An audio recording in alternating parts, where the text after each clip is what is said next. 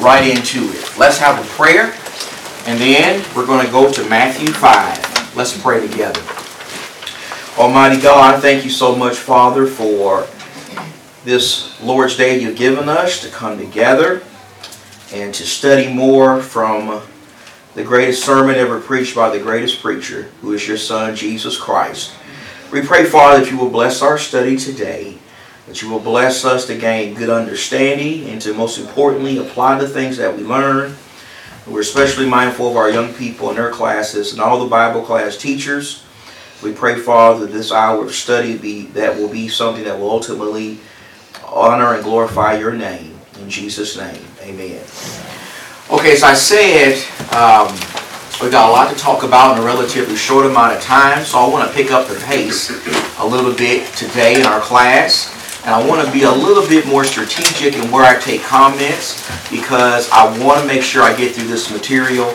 I need to be at a certain place here because I got to go out of town for a couple of gospel meetings next month. And so I do want to make sure we kind of cover this material a little bit. So I'm going to be a little bit more strategic in where the comments are taken, and I want to pick up the pace just a little bit. So over the last few classes, we've been going through the Beatitudes section of the Sermon on the Mount. And I hope the main thing you've seen here in the text is the main thing that God wants above anything else from us is our hearts. This is a sermon about hearts. It is a sermon about having hearts that are molded and shaped in a way that is truly devoted to God. God wants our hearts to be a very certain kind of way. And so we've looked at several of these, what we call Beatitudes. God wants our hearts to be poor in spirit, to understand our spiritual poverty before God. He wants us to have hearts that mourn over sin, hearts that are gentle towards others, hearts that hunger and thirst for righteousness, to know God, to know God's Word, hearts that are merciful, because we understand first and foremost the mercy that God has had toward us. When we're really touched by the mercy that God has towards us, when He forgave us for our sins, well, then we'll have an easier time being like that Good Samaritan and showing mercy towards others. And then our last point last time was about hearts that are poor in spirit. We got plenty of seats here. Come on in here, brother, and get yourself Jonathan. Jonathan, come on in here, Jonathan. We want to have hearts that are pure. Now, when we talked about pure hearts, there you go. You squeeze right in there. When we talked about hearts that were pure last time, this is not so much talking about integrity, although that can be part of it. But when Jesus talks about pure hearts here, He's really talking about genuine hearts. That's the idea here in the context. He's talking about hearts that are genuine, unadulterated, not full of hypocrisy, and undivided. That's what the Lord is talking about here in the context. Pure hearts that are not full of hypocrisy. And that is something that the Pharisees certainly did not have. And remember, this sermon is really a shot at them for the most part. It was a shot at the Pharisees. They did not have pure hearts. They looked like they did when you looked at their outward actions, but inwardly they were corrupt. They had divided hearts, hearts that were first and foremost trying to please men and had no devotion towards God. And so Jesus says there are blessings that come upon you when you're not like the Pharisees, when you have a pure heart. Now, how do you develop a pure heart? Well, there are two ways you get it. First, you got to understand you can't fool God. People who don't have pure hearts fail to understand that while they may be fooling people, they're not fooling God. As you read the Gospel of Luke this year, as you keep reading through Luke, please pay close attention to just how often Jesus shows us His ability to read hearts. He does it over and over again in Luke. He does it one interesting time in Luke chapter 7 at a dinner in the home of a Pharisee. Try having dinner with Jesus and see how weird that would be and uncomfortable that would make you. that you're having dinner with somebody who can read your mind. Jesus makes that known at this dinner with the Pharisee, that he can read minds. And you talk about being uncomfortable, being with somebody to where you know you can't get away with anything with them. You making fooling with your facial expressions and you're nodding and all these different kind of things, but Jesus knows the heart. And so when a person understands they can't fool God, well then maybe they'll help them develop a pure heart. And then a second way you develop a pure heart is just truly love God. Truly be devoted to God. When you recognize you can't fool God, and when you truly love Him, and when you're truly devoted to Him, well then you'll have a pure heart. And that's what the Lord is talking about there in that text. And so you in Matthew chapter 5, look at verse 9. Verse 9 as we move on. Blessed are the peacemakers, for they shall be called the sons of God. Now listen carefully to my question. This is in your workbook. Listen carefully to the question. The key word is initial here. When you read this, don't explain to me all the meaning of it yet. Just tell me what's your initial reaction. What is your initial reaction when you read the words of Jesus? Yes, sir, Ryan. Start us up. I think of the other verse, live peaceably with all men. So you're thinking about, when you think more about relationships, am I right? Being at peace with brothers and sisters. Everybody. Being at peace with the world. And that's certainly a biblical thing. I mean, Paul talks about that in Romans chapter 12. I mean, while we don't ever want to compromise our faith. That was my initial reaction. We don't, though, want to be troublemakers. Right. And when we read Acts this year, we're going to see the early Christians were not troublemakers. They lived in a wicked world, a wicked empire, but they were not troublemakers. They were peaceful people. In fact, when you look at Acts chapter 2, verse 47, when the church first came into existence, it says that they have favor with all the people. That means in the beginning, people liked the Christians. Even the Jews did, because they were worshiping at the temple. That means that the Jews, they may have looked at them as kind of weird, because they took on this new religion of Christianity, but they had no problem giving them space at the temple to worship. So they were peaceful people. What else? What's another initial reaction when you see Jesus talks about a peacemaker? What's another initial reaction you get? Yes, sir, Andy. I just thought it was kind of ironic how Jesus is the ultimate peacemaker, yet He dies on the cross being hated by pretty much everyone. So yes, it's kind of like He brought a different type of peace, right? So if you looked at it from a world standpoint, He didn't bring peace, but He really did for a lot of people. I want to say more about that, Andy, because that's exactly, I think, where the Lord is going here. Michelle, go ahead, ma'am. You had a comment. To become one. To become a peacemaker? Mm-hmm. Absolutely. And that's what Jesus is saying here. We need to be peacemakers. And I think the question we would need to consider this morning is, how do we do that? How do we become that, Michelle? Well, let's start with Jesus here. Because I think we become peacemakers by becoming like Jesus. So, when a lot of people see this idea of being a peacemaker, their initial reaction, and certainly mine was, is you think about peace with people. A lot of people think world peace. You know, Jesus came to bring world peace. Will there ever be world peace? No. It's never going to be world peace. But you know what? The Jews in the first century, they certainly would not have liked this idea of Jesus. I mean, imagine being a Jew. Imagine being a Jew in the first century. And you hate the Romans. I mean, you hate them. You absolutely can't stomach being under their authority. You want liberation. And you believe the Old Testament teaches you that the Messiah is going to bring that. If we think the Jews were looking for a spiritual Messiah, then we just don't get it. They were not. They were looking for somebody like who from the Old Testament? They were looking for a David. They were looking for a David to show up. And you got Jesus coming here talking about peace. They don't want peace. They want war. They want David. They want somebody to come and give them back the glory days. where they have liberation from the nations. So Jesus comes and he's talking about peace. They don't want peace. They don't want world peace. They don't want peace with the Romans. Maybe you think about peace in a community. Maybe you think about peace in your family. While I think, and you're right, Ryan, we need peace with our communities. We need peace with our families. The Bible teaches that. But let's go back here as we look at the core of what the Lord is saying here. When you look at all these things we've looked at so far, what is the Lord going for here in the text? Well, what's the first word of verse 3, 4, 5, 6, 7, 8, 9, 10, and 11? What's the first word? He's going for blessing.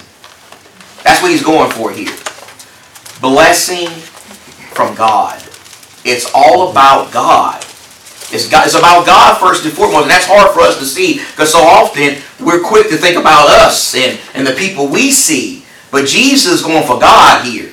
He's talking about blessing from God, finding approval with God, finding spiritual peace with God. We're not talking about world kingdoms here, not talking about communities, not talking about family here. Jesus is talking spiritual. And that's something we got to challenge ourselves to always do when we read the teachings of Jesus, is put the spiritual thinking cap on. Because Jesus is always going for the spiritual, not the physical. Jesus is talking about peace with God, having a life and a mindset and a heart that is at peace with God. That's why Jesus came into the world. And that goes back to what Andy was saying. Jesus didn't come into the world to bring world peace. He didn't come into the world to make it so there would not be wars and rumors of wars. Jesus came into the world to make it so that you and I can be at peace with God. That's what this is about. Sister Sharon, go right ahead, ma'am. I have to wonder if the reason that the Jews in the first century had such a difficult time was because of their own history. So they were told there was going to be a Messiah, and they thought that meant an earthly king. And it kind of makes me wonder if they were thinking this deliverance was going to come in the same way that the promised land was delivered to the children of Israel, because God told them to go in and conquer. Yes. And so you can kind of see where that conflict would come in. No, that's exactly right. I think they had a history with war and dominating nations through military power. And also they took a lot of pride in who they were as a people, and they still do today, those who say they're Jews. They took a lot of pride in being descendants of Abraham. And it got to a point of arrogance and even racism with the Jews. So they didn't like Gentiles. They definitely liked being under the authority of Gentiles. And David was a national hero for them. And even going back even further than that with Joshua and Abraham, they were military leaders in their own right. And so this was just immersed in their minds. This is how it was going to be. And the truth is, it still is to this day. It still is to this day. They're waiting. Most Jews do not believe in Jesus. They are waiting for the Messiah to still come. And they think he's going to kick the Muslims off of the Dome of the Rock where their place of worship is, and give them back Israel. They're still waiting for that. So it's still there. So that's a good point, Sharon. That's a good point. So look at some scriptures here. I want to show you something here, and then I'll give you a couple other chances to make some comments here. But let me just say a few things real quick. Look at Psalm 29. I want to show you some scriptures here that I think will tie in Ryan's comment, Michelle, and Andy's comment here. And in Psalm 29 verse 11, remember I told you that much of the Sermon on the Mount is already coming from the Old Testament. This is not new stuff here. Much of this is from the Psalms. And in Psalm 29 and verse 11, Psalm 29 and verse 11 says, the Lord will give strength to his people. The Lord will, here's that word, bless his people with peace. There it is. This is talking about spiritual peace here. The Lord will bless his people with peace. Now how does he do that? Well, Andy nailed it. Go to Isaiah chapter 9. And Isaiah chapter 9 in verse number 6, when talking about the Messiah, and I think most Jews just overlook this or interpret it in a selfish way. But in Psalm 9 and verse 6, it says, for a child will be born to us, a son will be given to us, and the government will rest on his shoulders, and his name will be called Wonderful Counselor, mighty God, eternal Father, meaning he's going to have Father-like qualities, and Prince of Peace. He's going to bring peace. Now go to Luke chapter 2. Did you recognize this? Remember the point of this Luke Bible reading, to read the same chapter every day, is to try to notice things you've never noticed before. That's the point. And in Luke 2, I found this interesting. Remember when the shepherds are out in the field and angels appear to them announcing the birth of Jesus? It says in verse 13, in Luke 2 verse 13, and suddenly there appeared with the angel a multitude of heavenly hosts, praising God and saying, Glory to God in the highest, and on earth peace among men with whom he is pleased. Now you may see that quotation there on a lot of Hallmark cards, verse 14, but it's being used in the wrong way. There was not world peace in the time of Jesus. There was many wars going on, and there will continue to be many wars. This is talking about the angels celebrating that the one who brings spiritual peace had come into the world. When we say spiritual peace, we mean that Jesus came to make it so that there won't be a barrier between me and God anymore. Because when we're in sin, the Bible says we're not friends of God, but we're what? We're enemies of God. We're not at peace with God. And Jesus came to make it so that's not the case anymore if we obey God. Yes, sir, Brother Rick. I was going to say, peace to me means reconciliation. Yes, exactly what it is. That's a great word there, Rick. I love that. Reconciliation. And that's another word that's used in the gospel to describe what Jesus did, is reconcile us to God. And that's exactly how peace comes, or what peace is about. It is being two parties reconciled. And Jesus, he did that. He bridged that gap. Absolutely. Brother Don, yes, sir. I can't remember the passage, book, chapter, and verse, but he gave us the right to become children of God. Yes. And it's that process Yes. of making peace between us that allows us to become the children that is referenced here in that blessed verse. I can't remember where that's at either, Don, but it's probably some Paul wrote. I think Yep, that's it is. that's a good guess. It is. I just can't. But you're right. It's in there somewhere. But you're right. That's exactly right. Did you have a comment too, ma'am? Go ahead. I think also, we know that peace comes from God's word and following God.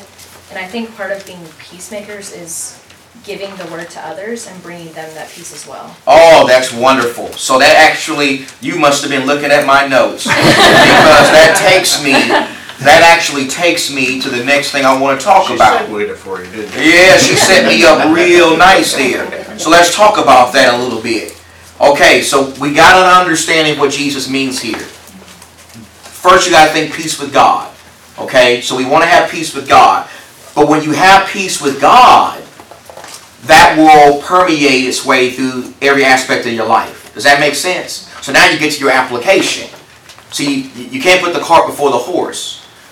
Before we get the peace with other people, we got to get the peace with God. Now once we get peace with God and we really appreciate that blessing, now we want to hold on to it. We want to hold on to that peace. I don't want to ever be out of peace with God. So that means I'm going to seek to be at peace with others. You see? So what does that mean practically? Let me give you a few things to think about real quick. First, if I have real peace with God, like you just said, this is on my notes, it's going to motivate me to help other people gain that peace. I got the peace, now I want other people to have the peace. And so often in our daily lives, we're not thinking that way. We're thinking selfishly. Oh, I got the peace. And these people in this room got this peace, and I'm good with that. But I should always be thinking, well, I want you to have this peace, my coworker, my next door neighbor, my teammate. I want you to have that peace too. So that's got to be our mindset, that it's not just us having the peace selfishly, but we want to have other people get the peace. Yes, sir, Rick. I was going to say, though, that still can cause some conflict and strife. Jesus in chapter 10, starting in verse 34, said, "Do not think that I have come to bring peace to earth. Yes. I have not come to bring peace, but a sword." And he basically tells us, you're going to have conflict with those that are not come to the same understanding and belief that you will have. In fact, that actually ties what you're saying there to the next beatitude, doesn't it? Yes. So there is a balance there. You know, and that happened with the early Christians. Think about those people in Acts 2 when they obeyed the gospel. You think they had some conflicts in their family after they gave up Judaism? Of course they did. So following Jesus will bring about conflict in many cases. That's absolutely right. And it may even bring about conflict when I'm trying to help them gain peace. So that's a great point. But I think we can all agree with that. We still need to be motivated, even with our enemies, to help them gain that peace. And if they reject it, what do? Well, we go to somebody else. And we try to help somebody else get the peace. All we can do is try. That's a great point. So here's another thing you do. So we got the first part. We want to help other people gain that peace. But if you're going to be a peacemaker, you also got to be motivated to avoid strife and gossip and dissension. And that's a problem, even in the church. In the church, there are too many people who cause strife and gossip and dissension. There are too many people at times, and I'm not talking about anybody specifically here, I'm just talking in general terms, who are all about causing problems and being critical before being peacemakers. We don't need that. You know what we need more of in the church? We need more peacemakers. We got plenty of strife makers. We got plenty of gossips in the church. We got plenty of troublemakers in the church. We got plenty of people in the church who will point out everything that they think is wrong and everything that the elders can do better, or the preacher can do better, or the deacons can do better, or a Bible class teacher can do better. We got plenty of them in the church. They're all over the place. You know what we don't have enough of? We don't have enough peacemakers. Philippians 2. Yes. When you're talking about the part with Jesus. Is that what you're talking about? How he humbled himself? 2:4. Oh, okay. Yes. That's where I was going to. Let me read that, by the way, Peggy. Because I think that's a good text there. That's a good text. Philippians 2-4. Is that what you're thinking of? Yes. Yeah, that's what I had in mind too. Where it says, make my joy complete by being of the same mind, maintain the same love, united in spirit, intent on one purpose. Do nothing from selfishness or empty conceit, but with humility of mind. Regard one another as more important than yourselves. Do not merely look out for your own personal interests, but also for the interests of others. Peggy, we need more people like that. It's easy to read that, harder to do. So if you got real peace with God, you're going to avoid being a troublemaker. And Paul also talked about that in Ephesians 2, when he says that Jesus came to break down the barrier or the dividing wall between Jews and Gentiles and bring peace between them, make them into one body. There was hostility between Jews and Gentiles in the first century, but through Jesus, peace was obtained between the nations. Sharon, yes ma'am. James and I were talking about this last night, and it was just something I think I read on the internet or something like that. It was when Christ said to love our enemies, he already knew how they behave. Yes. And there's a lot to unpack there. Absolutely. In fact, again, what you're saying there, this is a perfect tie-in. Ties in perfectly to the next beatitude, which is about your enemies. So we're going to say more about that. Yes, sir, Mike. You have your hand up, sir? Yeah, just real quick. Because you were talking about divisions and him attacking the Pharisees. There was division between themselves. Yes. The Pharisees, the Sadducees. Yes. They'd all fractured into who God is and how we serve Him. Oh, excellent and Jesus point. came to say, hey, you know what? Y'all wrong. You're just all wrong. Even the Jews were divided in the first century. They were. And so you brought up the church Yes. and fractions. They were already divided. They were. God's people have always had that, it seems. Divisions. Oh, who understands the Bible more? And who do we think is more religious Who's the than best others? preacher? He Yes. said it. So Who's the best rabbi? Here we go with Corinthians. Yes. Who's the best? I follow them. Even the apostles were divided. And Jesus had to straighten them out and say, you got to be a servant. Well, that's excellent, Mike. So we want to avoid that. If we have peace with God, we shouldn't be troublemakers. We shouldn't be troublemakers in the church. We shouldn't be troublemakers in the world. Yes, sir, Andy. I just want to add to that real quick that even though there was a lot of division between the Jews, in the end they were all united with the one goal to kill Jesus. So he was a peacemaker in that sense. Well, the Herodians and the Pharisees who couldn't stand each other teamed up. Yeah. Yeah. And even Pilate and Herod became friends from then on, the scripture says. The enemy of my enemy is my friend. Yes, the enemy of my enemy is my friend. Absolutely. I still think one of the greatest accomplishments of the gospel, though, was the Jewish acceptance of the Gentiles and the Gentiles' acceptance of the Jews, and all of that coming together. It's huge. They were first called Christians in Antioch. That's it. What's so interesting about that? Well, that is the first what we would call mixed congregation, where you had Jews and Gentiles together. And then later on, yes, and then later on in the gospel, you find Gentiles sending money to Jews. Yeah. That's all because of Jesus. They would never have done that without a love for Jesus first. That's where it started. That's the point of this. You get peace with God, then that permeates throughout your life. That's why the Spirit had Paul call it the great mystery. Yes, that is the great Ephesians 3. Yes. So a couple more things here. If you're a peacemaker, you're going to watch your mouth. We don't watch our mouths enough. We say the first things that come out of our mouths. James calls the tongue something that can't be tamed. It's very difficult. And so often we cause division and problems in our lives and in other people's lives because of our mouths. How often have you been guilty of that? Hundreds of times in my case. Hundreds of times. And then a peacemaker is going to always work out problems. So often we run from problems. We run from confrontation. Because who likes confrontation? Who likes it? Nobody likes it. Matthew 18, where Jesus says, go to your brother when you see him in sin, may be the most neglected commandment of Jesus in the gospel. Because we don't like confrontation. We'd rather go tell the elders about it, or go tell somebody else about it instead of dealing with it ourselves. Put it on social media. Put it on social media. Air it out for the whole 10,000 people to see before we deal with it personally. So Jesus here is talking about being a peacemaker, but remember, you get peace with God first. Then if you have peace with God, that should impact your relationships. You want to help the lost gain peace. You want to have peace in the church and on your job or wherever you may be. You don't want to be a troublemaker there either. You want to get along as much as you can because that's going to help you gain influence to help other people get peace. So true children of God are peacemakers. They're at peace with God and at peace with others. Now, let's go to the next part. We need to get this next part in real quick. Matthew 5:10. Because Rick and Sharon have already been hinting at it, which is really good, and I appreciate that. And we need to talk about it in the next 15 minutes here. Blessed are those who have been persecuted for the sake of righteousness, for theirs is the kingdom of heaven. Blessed are you when people insult you and persecute you and falsely say all kinds of evil against you because of me.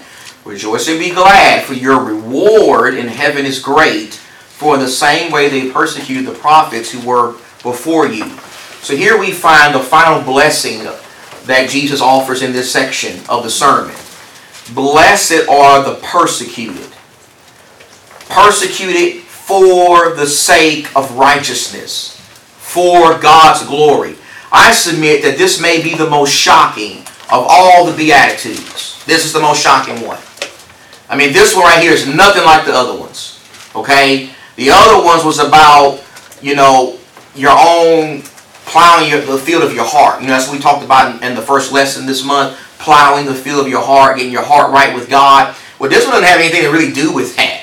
This one doesn't have anything to do with you, doing something with your heart. This has to do with how people are going to respond to your heart. How the world's going to respond to the life you're living if you get these other things. That's what this one's about.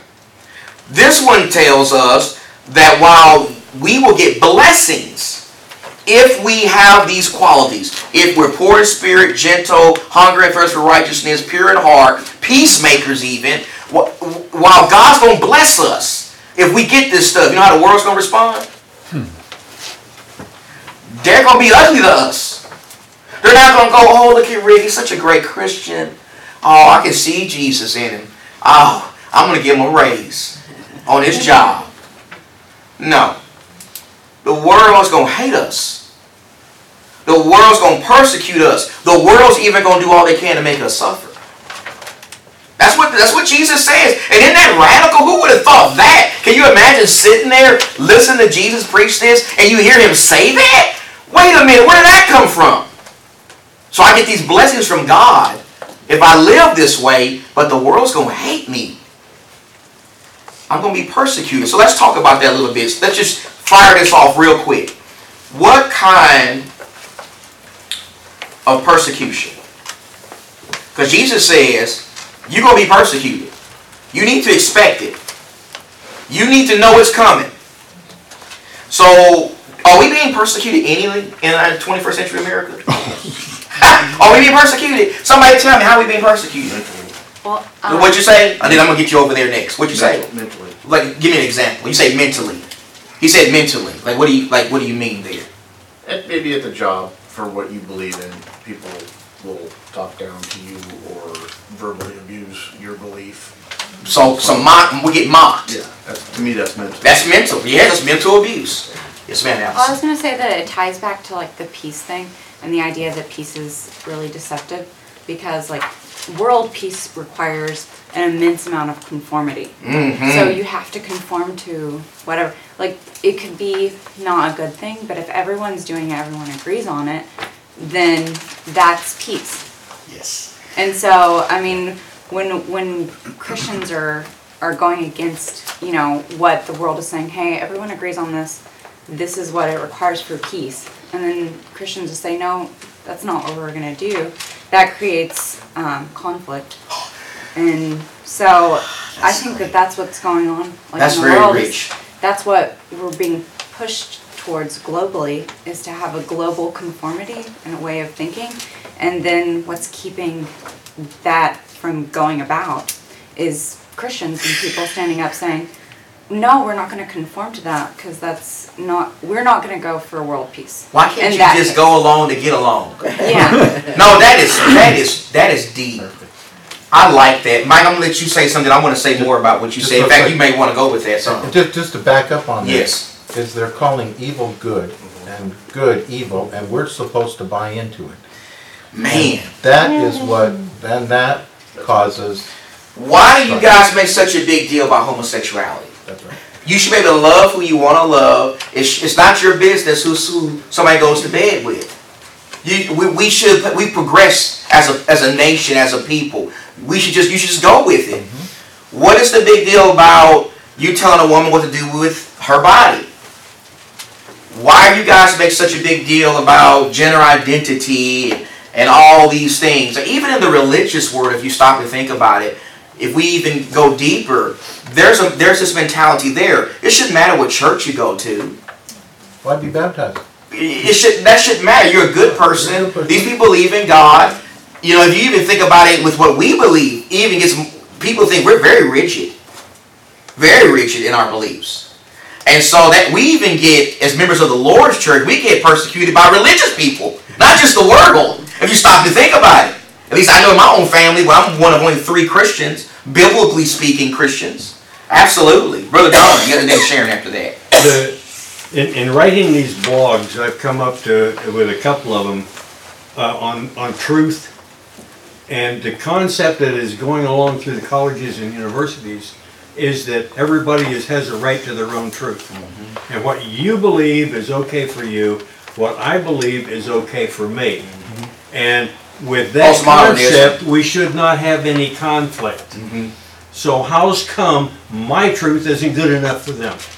That means we live in a postmodern society. That's where that's coming from. That's exactly right. And that is the mindset many people carry. Sharon, and then Rick, and then I'm going to get moving here. Yes, ma'am. Sort of tag along with that, it's like the mentality nowadays is everyone's truth is okay unless you have traditional values like Christianity, which limits what you're allowed to believe. Except you. And so, Except you. Yeah. So everything goes. Everyone is correct. Everyone is right. Except when it comes to, you know, I can't tell you the number of times I've had people say, well, you know, people can love who they want to love, or, you know, a woman can do what she wants with their body, and then somebody asks me, I wait until people ask me what I believe, because I like that. Sharon, you're awfully quiet, and I say, well, I don't agree with that, and then they get really, They're not tolerable towards your beliefs. exactly. I'm like, well, if you're allowed It's to a double standard. what about me? So they preach tolerance, and yet they're intolerable towards Christians. Exactly. That's exactly what we're living in.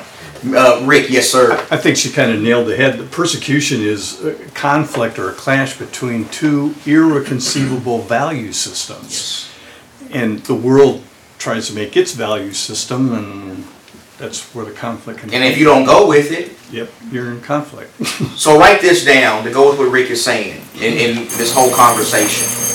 Write down 1 Peter chapter 4, 12 through 16. Read that today, please. Read 1 Peter 4, 12 through 16. Because Peter is basically repeating what Jesus says here. He is saying that when persecution comes your way, or my way, don't be surprised. You know, I'm going to talk frank with you here. I have a fear with Christians. I don't think we handle persecution well today as Christians. I really don't. We freak out too much. Have you noticed that? I hear it all the time. Somebody shut down another church in California. Oh, the world is over. Christianity's not going to make it in America.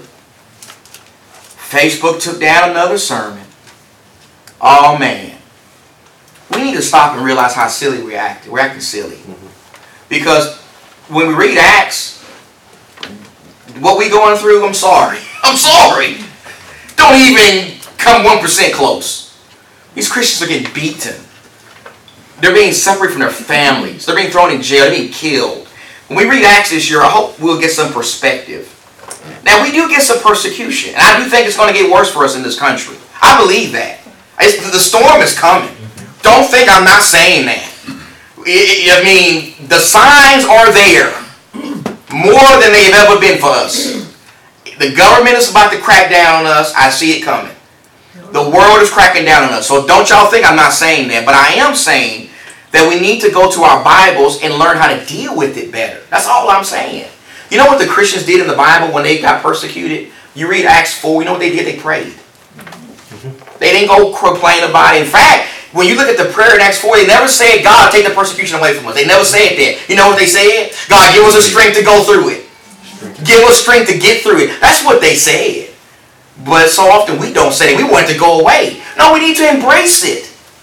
Because Jesus said it's going to come. Yes, ma'am.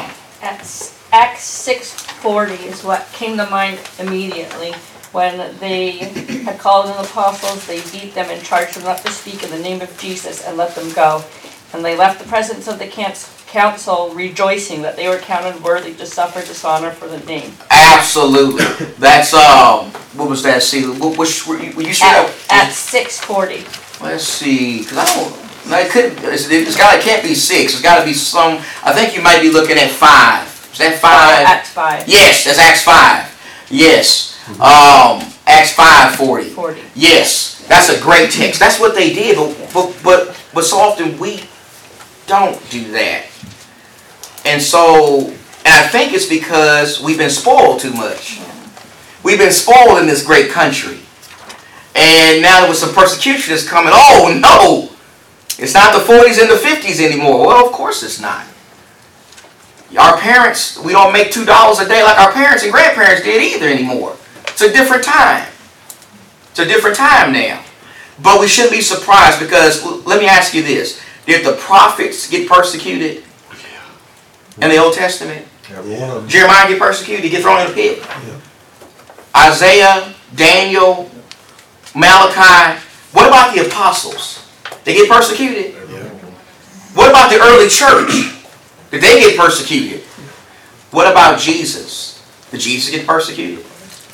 And your workbook in John 15 and verse 20, and it's often, we don't go through the questions exactly in the class. Those are for you kind of study at home. But in John 15 and verse 20, I do have that in the workbook. That's a reference there where Jesus says if they persecuted me, they're going to do the same to you. They're going to do the same to you. In fact, look over at Peter real quick, please. If y'all give me a couple more minutes here. In 1 Peter chapter 2, in 1 Peter 2, in verse 21, Peter talks about Jesus being persecuted. And so often we use this verse out of context. Let's try to keep it in the context here. This is in the context of Jesus being persecuted. And it says in 1 Peter 2, verse 21, for you've been called for this purpose, as Christ also suffered for you, leaving you a what? An example to follow in his steps, who committed no sin, nor was any deceit found in his mouth. So, and Peter continues to go on with that thought in the next few verses. But notice how Jesus, he was persecuted, but he got through it. In fact, he gave us an example of how to get through it. So let me just give you a couple of things here. How did Jesus get through what did Jesus do in his persecution to leave us as an example? Here are 3 things to write down. Number one, Jesus never compromised his integrity. That's what Peter is saying there. No sin, no guile in his mouth. So we're going to be persecuted. They're going to get you on Facebook. They're going to get you on Twitter. They may shut your page down. Okay? They may mock you on your job for what you believe. They may be intolerable towards you, but don't ever compromise your integrity. You still live a Christian life no matter what. Jesus never compromised his integrity. Number two, he wasn't ashamed of God's plan. The Jews persecuted him because they didn't like the kind of Messiah he was, or that he claimed to be. They wanted a David Messiah. Jesus never said, oh, I'm sorry, I'm not the kind of Messiah y'all were looking for. I'll change. No, Jesus was not ashamed of the poor carpenter from Nazareth Messiah that he was. He wasn't ashamed of the spiritual Messiah that he was. And we don't ever need to be ashamed. I know we're in the minority when it comes to gay marriage and abortion and gender identity and all that stuff. But when we compromise on that and when we lighten up on that, you know what we're saying? I'm ashamed of God's plan.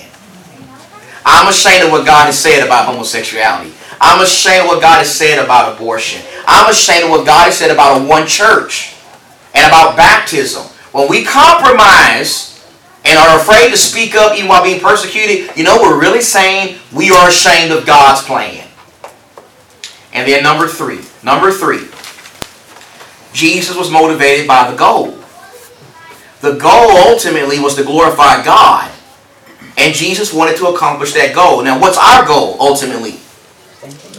Jesus said in Matthew 5:12, rejoice and be glad, for great is what? Your reward in heaven.